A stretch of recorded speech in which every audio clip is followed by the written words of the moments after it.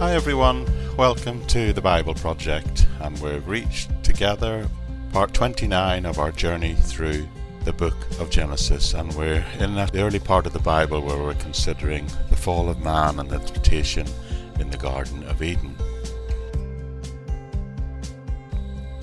Now you may remember that last time we saw how Satan comes along and highlights one of the prohibitions that God put in place in the garden, as if to suggest that that somehow outweighed all the other good things God had done for them. Thereby he's casting doubt on the very character of God. Satan's starting point is always to try and plant a seed of doubt. Satan will always focus our attention on God's exclusions in such a way to suggest that God is limiting us or withholding something from us, or just plain stopping us experiencing pleasure or happiness. There are many people out there who see the Bible as just a list of rules, a book that just its sole purpose is to stop them doing the things they want to do. And that's what the devil wants us to think also. And that's what he's doing here with Eve. But let's listen to how Eve responds to his temptation.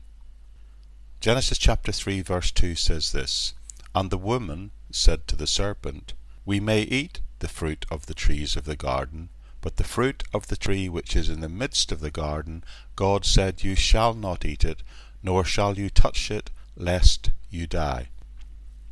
So what did Eve do wrong here in this reply?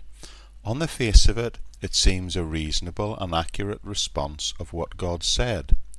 But look carefully and you'll see she's retracting something from the Word of God, and she's also slipping something else in, adding something. Listen carefully. This is what God actually said in Genesis 1:17. He said this, "But the tree of the knowledge of good and evil, thou shalt not eat of it, for in the day that thou eat of it, therefore you shall surely die." But Eve says, "You shall not eat it, nor shall you touch it, lest you die." Eve has changed it.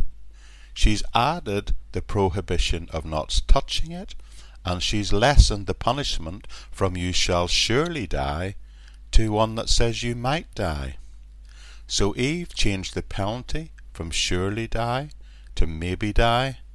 But also she's not saying precisely what God said. She's not only subtracted for it, which changes its meaning, and by the way, people have been doing that ever since, because by subtracting from the Word of God, she is minimizing the Word of God, but she's also adding something to it in the sense that she exaggerates the exclusion of God by adding in the fact that we may not touch it. In a sense, Eve is the first person in history to suggest that living a faith life means living a boring life, a life that is just full of rules and regulations. And by changing the Word of God, she attempts to weaken the consequences of disobedience. Now don't get me wrong, paraphrasing God's Word is sometimes legitimate, but what Eve is doing here is going way beyond that. She's changing and altering what God has said to the point where she has changed the intent of what God has meant. Hebrew experts will tell you that Eve's paraphrase of what God says in the original language very clearly removes the certainty of what God said. Doubt had already entered her mind when it comes to her accepting the character of God as good. But she has also now lost sight of the grace of God, and she's focusing on the prohibitions, and not just that, she's exaggerating them. At the bottom of every temptation, even ones that we would face today, there always is a lie, a doubt about the goodness of the grace of God. And that's a good thing to think about the next time you suspect you are being tempted. Next time you're feeling temptation, ask yourself, how is that temptation in some way making me doubt the goodness of God? In short, her reply to Satan's question perverts and misquotes what God had said.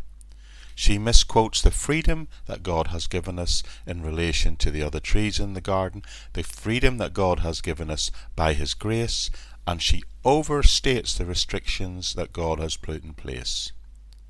So if you want to know how Satan works, it's all here. Firstly, he disguises himself. Secondly, he makes you doubt the goodness of God by making you doubt the Word of God. And he does this usually by adding to it or taking something away from it, thereby changing the intent of what the Word of God says. But there's a third way he does this also, and we'll look at that in the next episode. Okay everyone, that's it for this time. Now the place to go for all the links to this ministry and other ministries and podcasts that I do is the podcast notes section of this podcast on the Buzzsprout website. There you'll find links to the Facebook page, my YouTube channel, the sister podcast, the Living in Faith Everyday podcast, and also links even to my SoundCloud page where I create the background music and sound design for this podcast. And there's also, even if you're that way inclined, a place where you can support the podcast and the other ministries to the tune of £1 a month, which really helps with the funding and costs of doing this. But other than that, I really trust you've been blessed by our time together, and I hope to see you all here again very soon.